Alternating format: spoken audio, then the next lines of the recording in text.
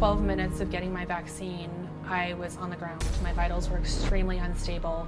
My blood pressure was so high, I could have stroked out. My heart rate was really high. I eventually was taken away by ambulance to the hospital. And that was the first of, I think, 5 911 calls, 5 hospitalizations. At the age of 8, Angela Wulbrecht already knew she would become a nurse. A serious car crash had brought her to the emergency room, where she was treated by especially kind and compassionate medical staff, profoundly inspiring her. She has worked for the hospital system for over 2 decades. After suffering a severe injury from a COVID-19 shot, she got good care, but became appalled to see that others weren't getting the same. Today, she works for the Vaccine Safety Research Foundation, where she advocates for her vaccine-injured patients and friends. My whole perception of these people caring for us and putting us first and putting our health and safety first was not that. There was greed and money and power that came before what actually was happening to us. This is American Thought Leaders, and I'm Yanya Kellick. Angela Wulbrecht, such a pleasure to have you on American Thought Leaders. Thank you so much, Jan. It's a pleasure to be here. You are a hero of mine. I am just so grateful to be here speaking with you, and it's a pleasure. Thank you for having me. Well, very, very kind of you to say. Thank you. And of course, you're here because you're one of the stars of the film The Unseen Crisis, which is screening this evening at a New York City Film Festival, and actually up for Best Documentary, amazingly. And so you're going to be, up there with us doing our Q&A. Yes. So before we jump into the film, before we cover all these wonderful things that you're doing right now with the Vaccine Safety Research Foundation, I want to kind of dig into how you became a nurse and how this all started. It's kind of an amazing story. So why don't we start there? Yes, it is. It's a very touching journey for me, a really important one. I'm from 2 nationalities. My mom is from the Seychelles Islands, little tiny group of islands off the east coast of Africa in the middle of the Indian Ocean. My father was American, and I was born in the US, and when I was 8 years old, my father and we were in a car accident, and unfortunately it was a fatal car crash. I survived the accident with a fractured vertebrae. Unfortunately, my dad did not. He was killed instantly on the scene. My mom wasn't in the state at the time, so I was rushed to a children's hospital, and it was very terrifying, being this little girl, learning that my father, who I loved, tremendously, was gone. I didn't understand what was happening. I was in pain, obviously, black and blue from the collision. And I had these nurses who were taking care of me. They treated me like I was their little girl and their family member. And I just remember waking up and my room was decorated with balloons and teddy bears. They just loved me so much and gave me the best care and really kind of got me through the most tragic time of my life. I had nobody. My dad was gone. My mom was on her way. And so at that point, once I, kind of healed from my back injury, I decided I was going to be a nurse. And I was not just going to be a nurse. I was going to be an amazing nurse. And I was going to give back what was given to me, this incredible gift of love and compassion. And, I trusted them. So from a very young age, I knew that's what I wanted to do. If I can just jump in very briefly, there's this other element in your story which I find absolutely fascinating, that your uncle in the Seychelles took power in a coup. Yes. And was the dictator of the Seychelles for quite a number of years. And this was the kind of the context that you grew up in, and part of the reason why you actually ended up spending so much time in the US. But just tell me a little bit about that and what that life was like, because I think it might factor into your development as well. Yeah, so my uncle in 1977, he was the vice president of the Seychelles Islands. A guy named James Mancomb was the president. And my uncle, with the help of the US and the Nigerian military, decided to do a coup d'etat and take over and become the president. And although it was a very peaceful coup, he ran the country for 27 years. The first 16 of those years was a dictatorship. So my life going back home to my country, we all lived together. My grandmother lived at the house with my uncle and my aunts and my cousins. And my life was very sheltered there. We were surrounded by military, by bodyguards, and I wasn't allowed to play outside for fear, with all the weapons around us. From a young age, I think both my mom and I knew that even though my uncle did amazing things for the country and I loved him dearly, that's really not how I wanted to grow up. I wanted to grow up in a democracy where, you could speak out against the government, where there was freedom of speech. And so, yeah, it's kind of an interesting story. After my father passed away, my mom had no family here in the US. And so she wanted to be closer to her family and go home. But at the same time realized that it wouldn't be a good life for me. And I also didn't like that lifestyle either. So I grew up in Europe. I did junior high in Copenhagen in Denmark. I did some high school in Switzerland. And when I graduated, and I graduated at the age of 17, I wanted to go to school, medical school, nursing school. And I decided that the best place to be for me would be the US. Number one, because of the medical care. I thought that the US was greatest in the world as far as medicine. And number two, it felt like the place to be, my values, especially California. I was a Democrat. I was for women's rights, gay rights, black lives. I wanted freedom. I wanted to be able to disagree with the government. I didn't ever want to be in that situation where I'd be in a country where somebody could just take power. And so I chose to come to the US and started my nursing, career. I did 6 years of school, and that's where it all began. At 8 years old, you knew what your life trajectory would have to be, and then you decided that it would be in the US. Yes. And you did, I've kind of looked into your past a little. You were like, extremely, I don't know if precocious is the right word, but you quickly figured out how to do nursing well, and you quickly were, I guess a manager. I don't know what you call it, a leader in your hospital. I think in your early 20s is kind of Yes. remarkable. I graduated at 23. And I started working as a labor and delivery nurse. I loved birthing babies. I loved helping women at, one of the most beautiful times of their lives, but also very scary. And so I started off as a labor and delivery nurse. And within a year, I was a charge nurse for pediatrics, for the neonatal intensive care unit, for labor and delivery, for antepartum, for postpartum.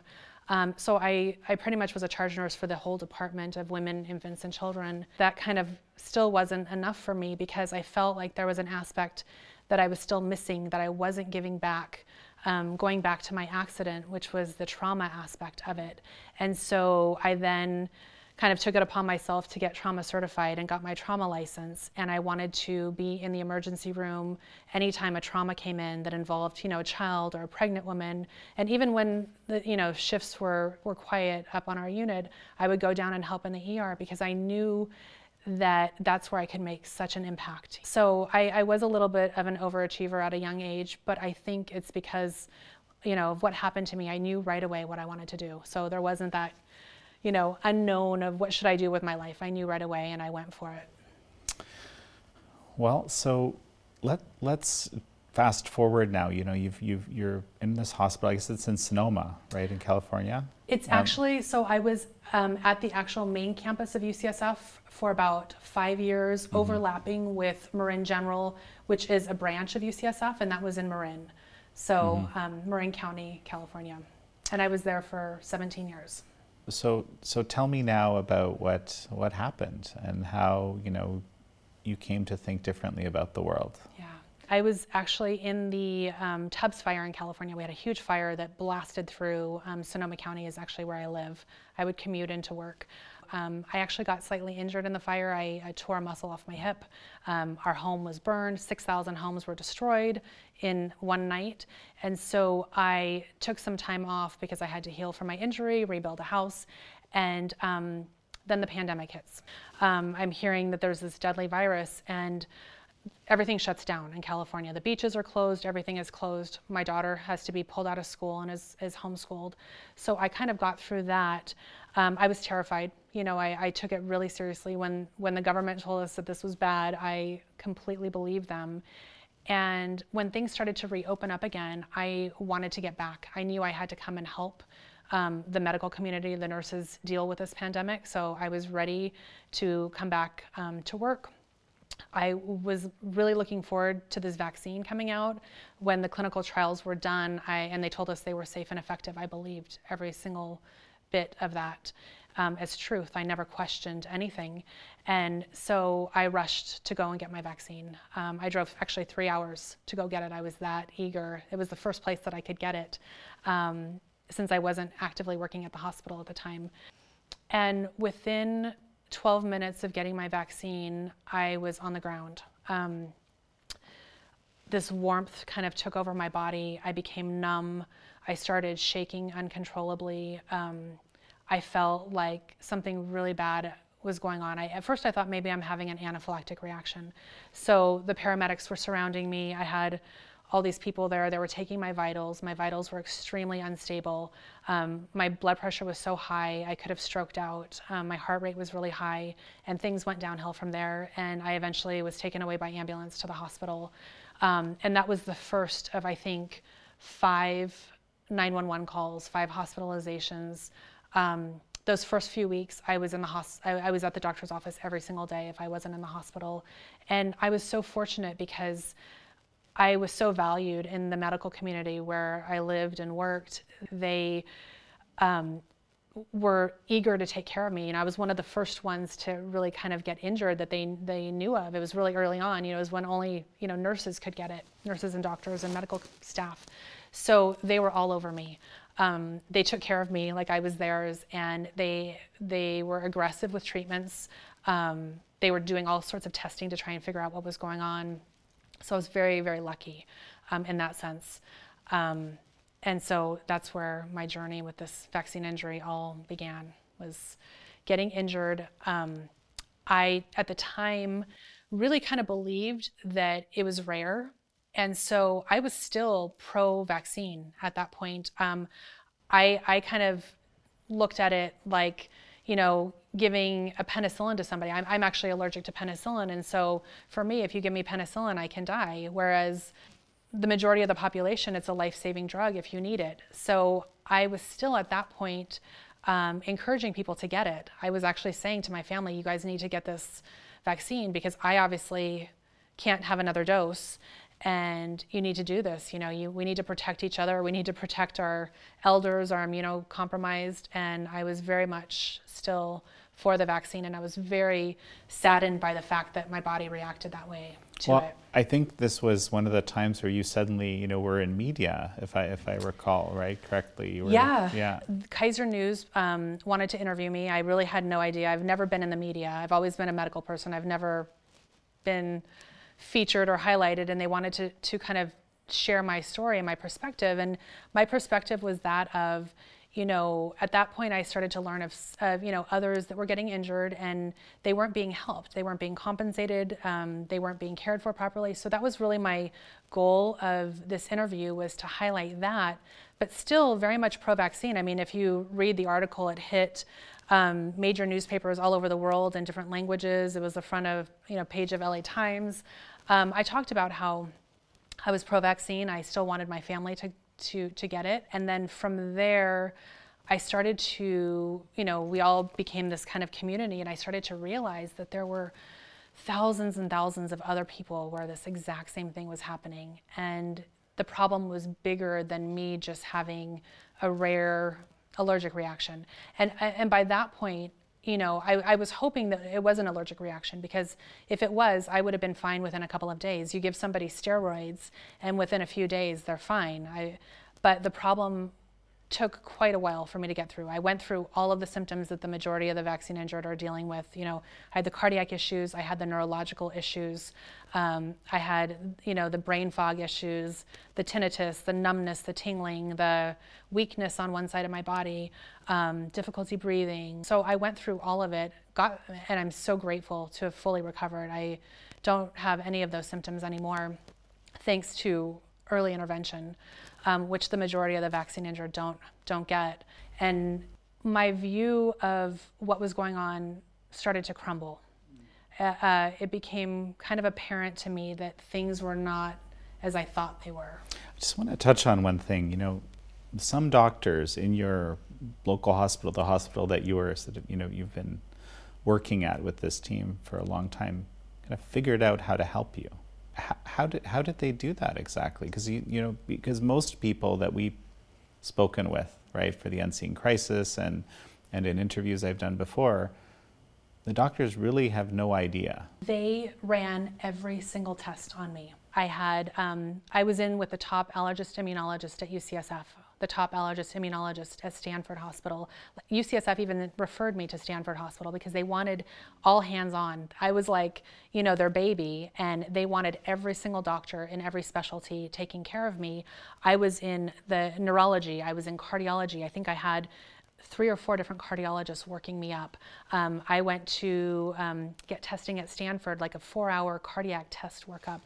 And what they did that I think was key for me was that first night of my reaction, they realized that, the vaccine injury, it was an inflammatory issue. So a lot of these injuries, it's an inflammatory response. That's why we're seeing myocarditis and issues like that. It's the immune system goes into this overdrive and you have this massive inflammatory reaction. And so immediately they started giving me high-dose steroids to calm down my immune system so that my immune system wouldn't continue to attack itself. So I was being monitored, like I said, daily. I was in the doctor's office every single day, and they were adjusting meds. They were giving me really high-dose antihistamines to deal with the histamine response that my body was going through, and it was very aggressive. I mean, I had the best of the best care, and I got through it.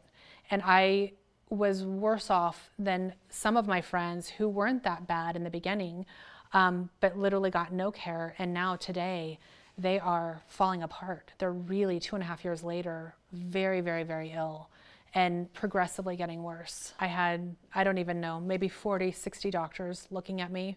Various specialties. I saw, hematology, gastroenterology. I saw, like I said, multiple different types of cardiologists, not just regular cardiologists. I saw electrophysicists. I saw neurologists that specialized in the heart. So I really had incredible care. Has someone written up your case? It seems like there's a lot of material here that was developed. I think they could really learn from my case by taking a close look at what they did and how it went well. And the other thing that was so wonderful is that the doctors trusted me 100% because I never missed a day of work unless I was giving birth and having my daughter. Even if I wasn't feeling well, I still showed up to work. And so for me to be that sick, they took me really serious. And so I was researching all sorts of things, and I'd call my doctor and say, I want this test, this test, this test. I don't even know what these are, but I think we should do them. And I had every test ordered, I think, under the sun. Just to make sure that there wasn't other things going on. So I was very, very fortunate, very lucky. It just strikes me that there's this body of knowledge just around your one case might be helpful. Yeah. To some of this research that's being done. And also, this is an example of the system kind of working like it was supposed to, actually, yes. Isn't it? Absolutely. And we just, the reason I'm remarking on this is just I've heard so little of that. Yeah. Over the last few years. I really feel like I'm the only one. I mean, maybe there are others, but I really feel like there's not too many. And I do have to take that back. I think that the one case that I know, there is a little girl who had symptoms very similar to Maddie. And that's Maddie DeGarry. Maddie DeGarry, yeah. Mm-hmm. Who, as we know, was in the clinical trials and was injured and horrific. She got the worst care of almost anybody that I know, if not the worst. But there is another little girl that I know who had very similar symptoms to Maddie DeGarry, and she got treated right away, and she is doing remarkable. She's back to school. She was in a wheelchair. She was in diapers. She regressed. She was diagnosed also with that functional neurologic disorder, and she got early treatment, and she is back to being normal again. And it just goes to show that in medicine, if you make a mistake or if things go wrong, you fix it right away, because the sooner you correct issues, whether it be any disease process, the better chance you have of surviving it and having a good outcome. So I'm getting a kind of a tinge of hope here, because it just means that the system can function well. yeah, I mean, I think a lot of people that I've spoken to just believe that it's so broken. yeah. Right. Well, that's one of the reasons why I'm doing what I'm doing and speaking out. I want awareness. I want help for those. I'll never leave anybody behind. And there is a little bit of survivor's guilt when you go through something with all of these people and you're one of the ones that make it out okay, and all these people are left behind struggling. I lay awake at night because I'm so devastated by what's happening to them. And so if I can help bring awareness that we need to do better for these people, we need to help them, we need to get them treatment, we need to get them diagnosed. There needs to be urgency in this. And so I'm happy to share my story with as many people as I can, because I do hope that for them, and I do hope and feel in my heart that they can heal, they can get better, there's hope for them. A number of people reached out to you after this Kaiser piece because it was so prominent, like people who had been injured and just weren't getting the kind of care that you did. Yes. So tell me a bit about that. Yeah, so there wasn't much in the media about vaccine injuries because all you heard was they were safe and effective. I mean, it was being told to us every single day, everywhere. So people that were getting injured, they would just type in Google, are there any vaccine injuries out there? And my name would pop up, and my number was not blocked, and they could find me. And I was getting calls from people. And, I had one friend, Ray Galvin, who was a very, very dear friend of mine. He lived close by to me. We spoke almost every day. He has a beautiful family and kids. And we shared doctors, and we did treatments together, and we went, and he didn't get treated until later on in the game because he didn't find me. I think that article might have hit maybe 4 to 6 months out, and so he was just kind of suffering, not knowing what to do. The most heartbreaking thing for me is he passed away a year after his vaccine injury, and I lost him, and that was really, really difficult for me to go through. I've lost friends who have, recently ended their life. I had a very dear friend in Los Angeles who ended her life because she couldn't take it anymore. And so it's been really heartbreaking. It haunts me, and I have to keep on fighting because I won't be able to sleep at night if I don't get help for these people and try and prevent this from continuing to happen. You mentioned to me at one point that you started really thinking about the prevalence of these injuries after you noticed in your area there were a number of children that had vaccine injuries. That was about the time where things began to crumble. In my little area, I live in Sonoma County, we had a boy who was 15 years old. His name was Oden Robinson. He got his second vaccine, and 2 days later after his second vaccine, he was found unresponsive by his parents. And on the coroner's report, it showed that he had cardiomyopathy and coronary artery inflammation.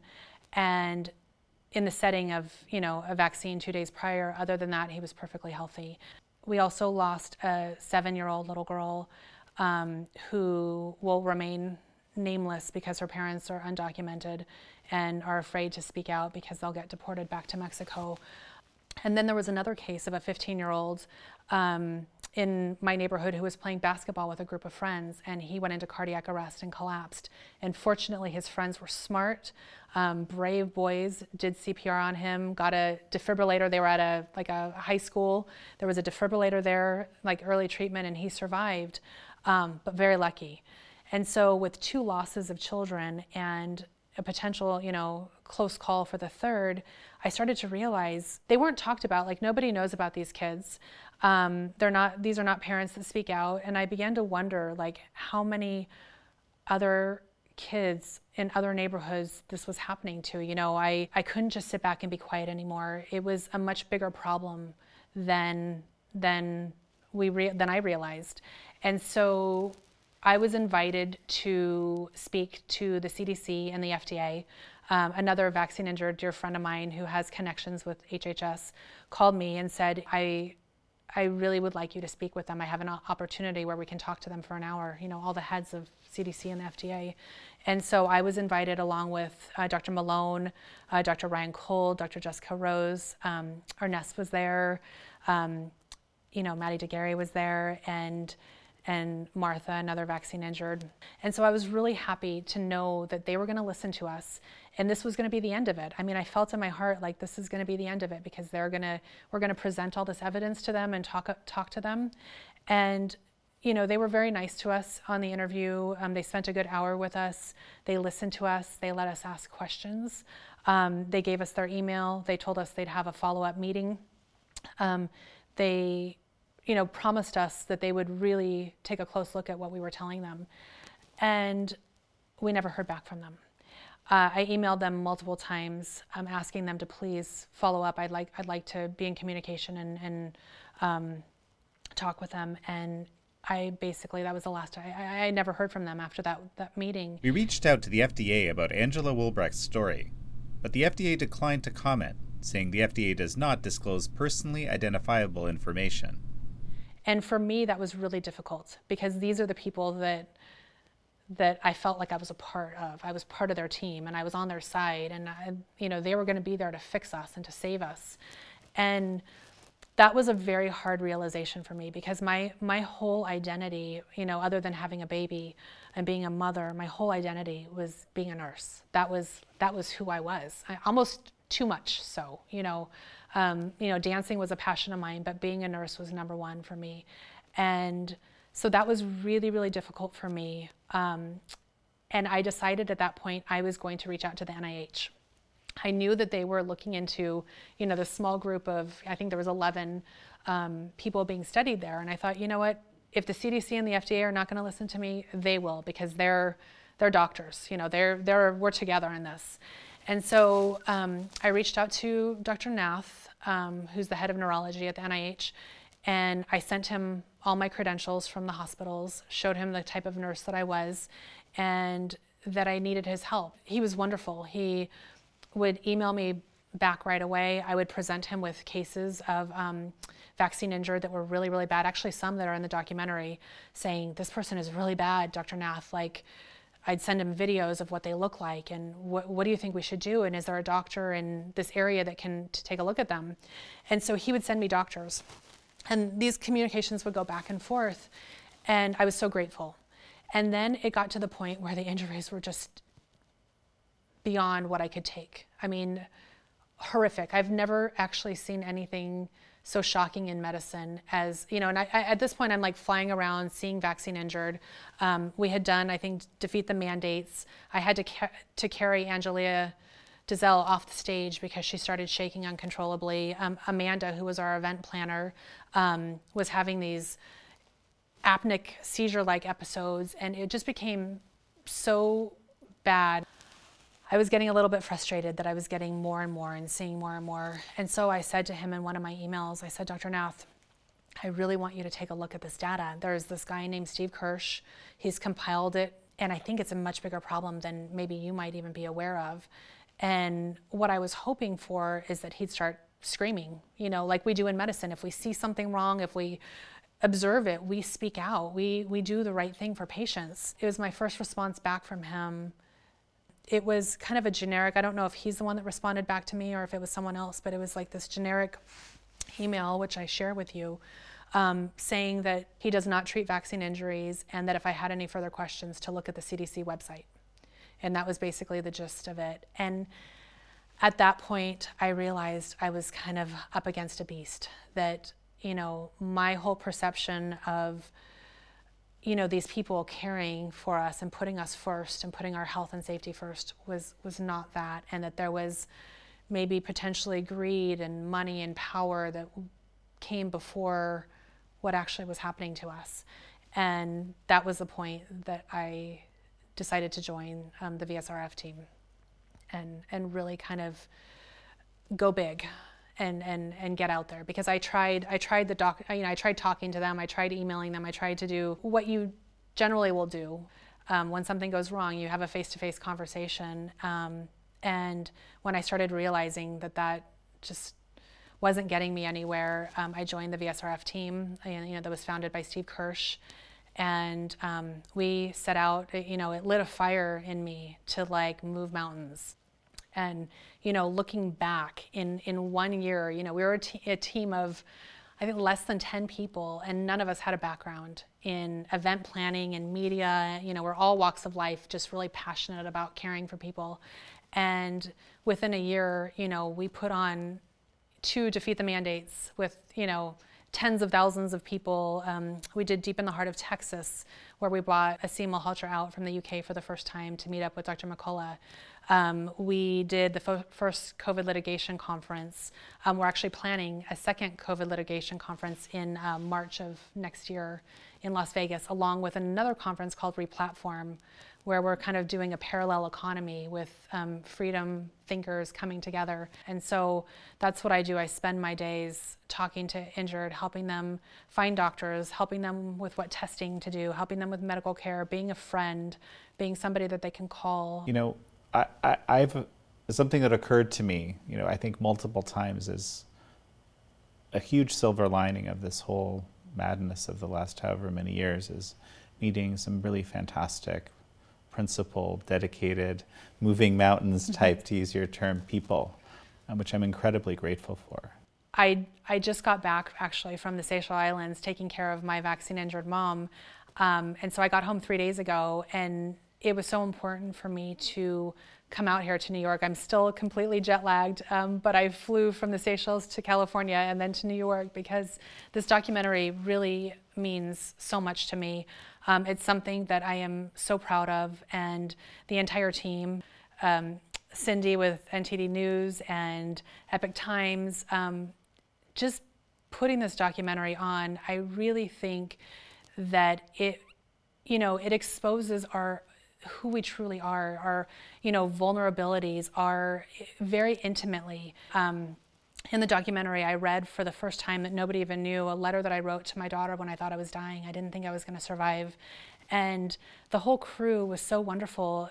Here we were being filmed, but I felt like I was with family. I felt very safe. And I think it's really an important documentary because it shows that we're human beings. We're real people. We get labeled as, anti-vax, right-wing, which I was none of. I was pro-vax. And if people really sat down and watched and saw who we are, it could change the minds of a lot of people who might be in the middle. And I hope doctors out there, all over, will watch this and see it, because it's really impactful. And I think, for me personally, this documentary really helped heal one of the aspects that was left of my vaccine injury, and that was that of the post-traumatic stress. I went through hell and back. It was the scariest time of my life. And being able to share my story with such a loving group of people who cared about us. I had never met you all and never met Cindy, and just the love and compassion that they showed us, wanting to tell our story, meant so much that it really healed. I felt, after doing that documentary, I felt more relaxed. I felt less anxious. It really was almost like the last bit of the process of the puzzle of getting through this. It's amazing. I'm so glad that it could play that kind of a role. I mean, we have heard things in this realm from some of the other folks that are that are in the piece, and with any luck, it will reach a wider berth, a wider audience. That's kind of, I imagine it could be for people that, still don't know what to think about this. Yeah. Right? That at least are a bit open-minded. I think we're born good, and there's goodness in the majority of people. And so if they can just tap into that and see us as human beings that wanted to do the right thing, that wanted to help. We all went into this because we wanted the vaccine, and we wanted to help, make sure that we were protecting grandma and grandpa, and so we went into it with a good heart. And I'm hoping that people will see that and want to help with their good hearts as well, knowing that that's where we came from. We didn't come from, a group of angry anti-vaxxers that wanted to destroy the narrative. We didn't want that. we wanted it to work. I was so hopeful that these vaccines were going to be the end to this pandemic. I keep thinking about these various slurs, pejorative terms and things that have been turned into them, like right wing. How is that? Yeah. How is that a pejorative term? I don't even understand, right? I know. Anti-vax is like this sort of blanket statement to kind of put you in a category that people are supposed to hate or something. Well, it's very discriminatory. I mean, in California, New York, so many places where, if you didn't get the vaccine, you couldn't do certain things. You couldn't go to plays, you couldn't go dance, you couldn't do enjoyable things in life that other people could. You couldn't go to work. Some people couldn't go to work because they didn't get it. I've never seen such discrimination in the medical community. Here we're supposed to take good care of people, and people are being denied organs because they choose not to take an experimental shot that has known safety, adverse safety effects, and we're discriminating against them and not saving their life. I mean, aren't we supposed to save everybody's life? We, in the hospital, in the ER, we wouldn't care if you had insurance, if you were undocumented, if you were black, white, gay, whatever. It's actually a law. You have to help everybody. Or just really stupid and did really dumb things to get yourself into whatever predicament you were. You would never say, sorry, you were stupid, we're not going to help you. Absolutely. I mean, I took care of criminals. The hospital, the UCSF campus that I was at, we were right, 3 minutes down the road from San Quentin, which is the big prison where they would do, death row, and it was where the hardcore criminals would end up. We would have them come into our ER, and these are people that are like mass murderers and did horrible things in their life. I took just as good of care of them and gave them nurturing love, respect, comfort, protected them, kept them safe. And so for me to see this level of discrimination is really, truly shocking. The best way to describe it is I wake up every day and I think I'm in a nightmare. And I'm like, this can't be real. And then I realize it is real. And it's been 2.5 years of this nightmare. And so it's really interesting for me coming from a country that I wanted to get away from.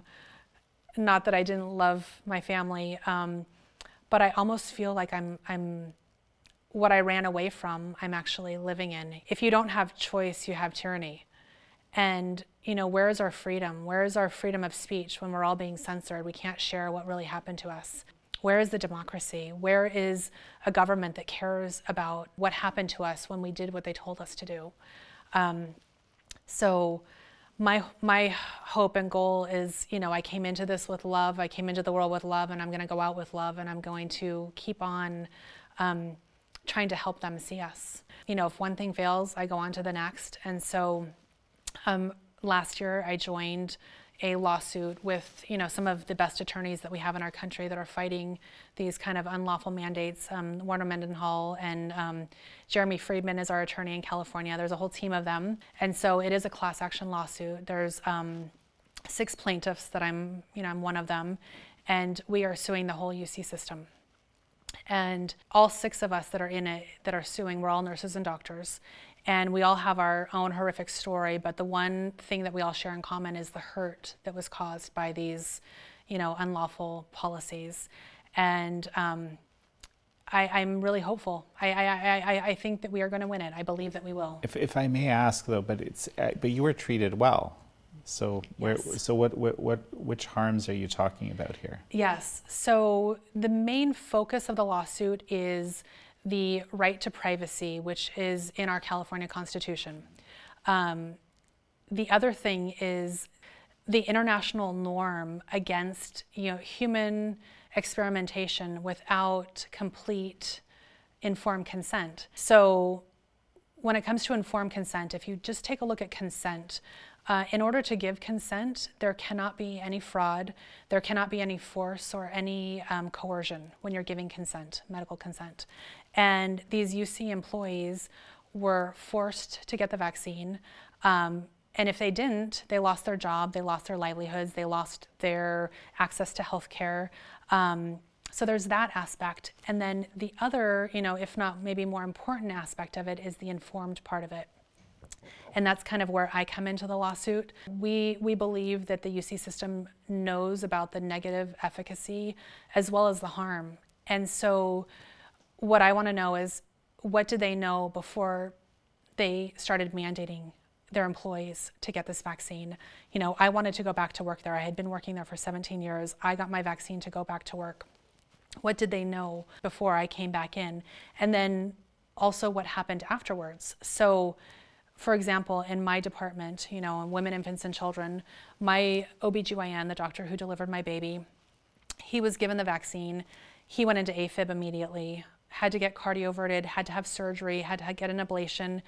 They thought it was just a coincidence because, you know, AFib can happen to anybody. And he got his second vaccine, you know, 3 weeks later, 4 weeks later, and went right back into AFib again. And so the cardiologist recognized, like, this, you had a reaction to the vaccine.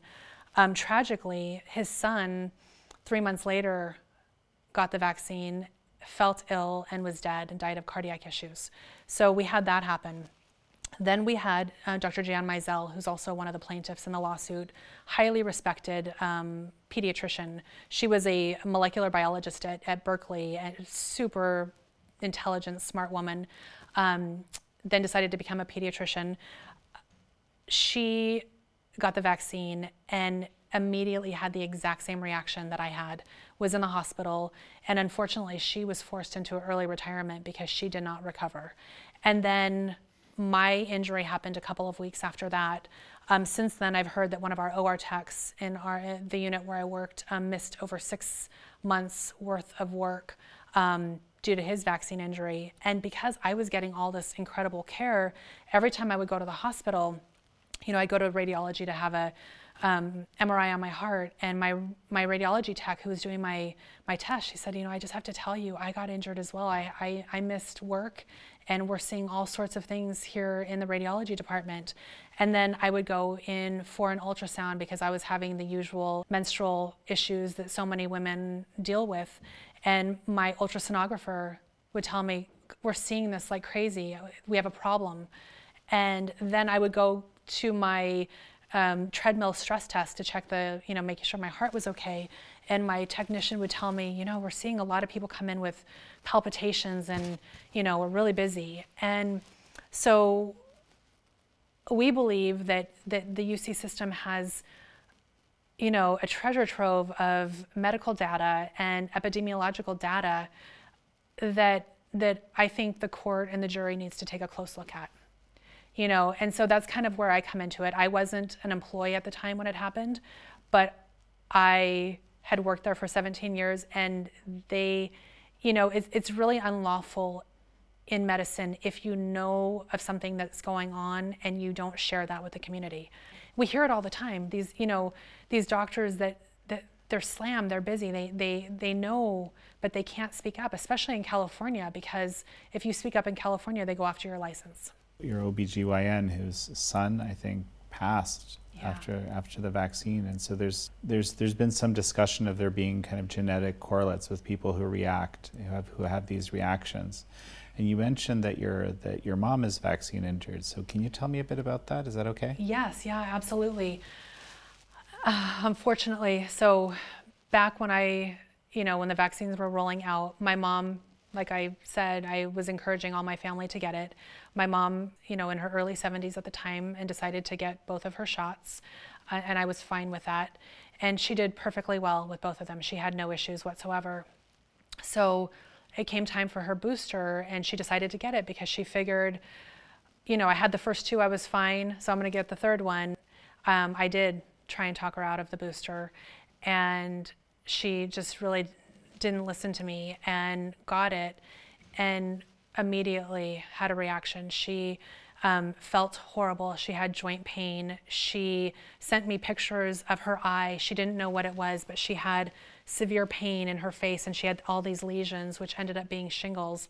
Mind you, she had already been vaccinated with a shingles vaccine, so for her to have this horrific case of shingles, which is so common with a vaccine injured because it dampers and weakens your immune system, so all these dormant viruses come to life. So she had the shingles, and unfortunately it didn't end there. She started noticing that she was losing her vision. in her right eye. Peripheral vision, she couldn't see, she couldn't drive. And so I brought her to the US because I was like, I have access to medical care here, the best of the best. I brought her here. She had a blood clot in her retinal vein, and we treated that immediately. And fortunately, her vision did return, came back.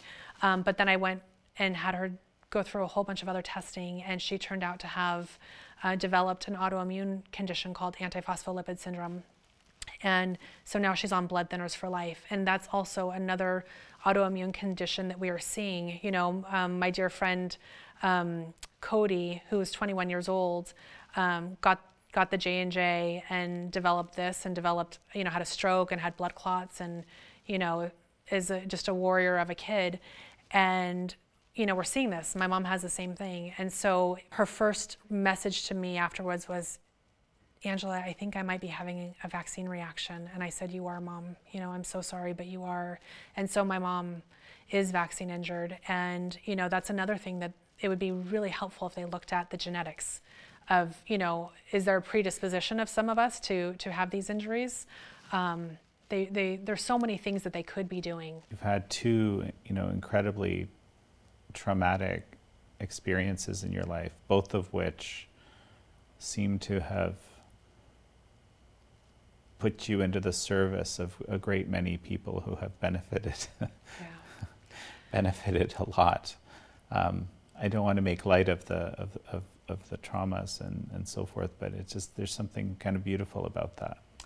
If I'm never allowed to work in another hospital again, for speaking out, for doing the right thing, for helping the helpless, that's okay. If they want to come after my nursing license and take it away from me for exposing the truth and trying to help people, that's okay too, because I went in this to care for people. I went in this, to do my duty, to put patients first, to, protect them. And if they want to take that away from me, I will go out with that. And so I really want to instill those values of mine into my child. And, I also want to be an example for the medical community, for nurses and doctors out there that, if we all collectively speak up, if we do the right thing, we can get through this. And you can make mistakes and you can admit mistakes, and it's what we do in medicine. When you make a mistake, you can admit it and you have to fix it. And so I want help for all the vaccine injured. I want compensation for all those that have been hurt, for all the lives that have been lost. And so, for me, if I can accomplish those things, which I will die trying, this vaccine was worth it. It was worth every bit of it. And, it was something that I'm grateful that happened to me, because if I can do those things, I will be very, very blessed. So that's my goal. Well, Angela Wulbrecht, it's such a pleasure to have had you on. Such a pleasure to be here, and thank you so much for all that you do, for creating this safe space for us. And we really, all the vaccine injured really appreciate you. So thank you so much from the bottom of our hearts. Thank you. Thank you all for joining Angela Wulbrecht and me on this episode of American Thought Leaders. I'm your host, Yanya Kellick.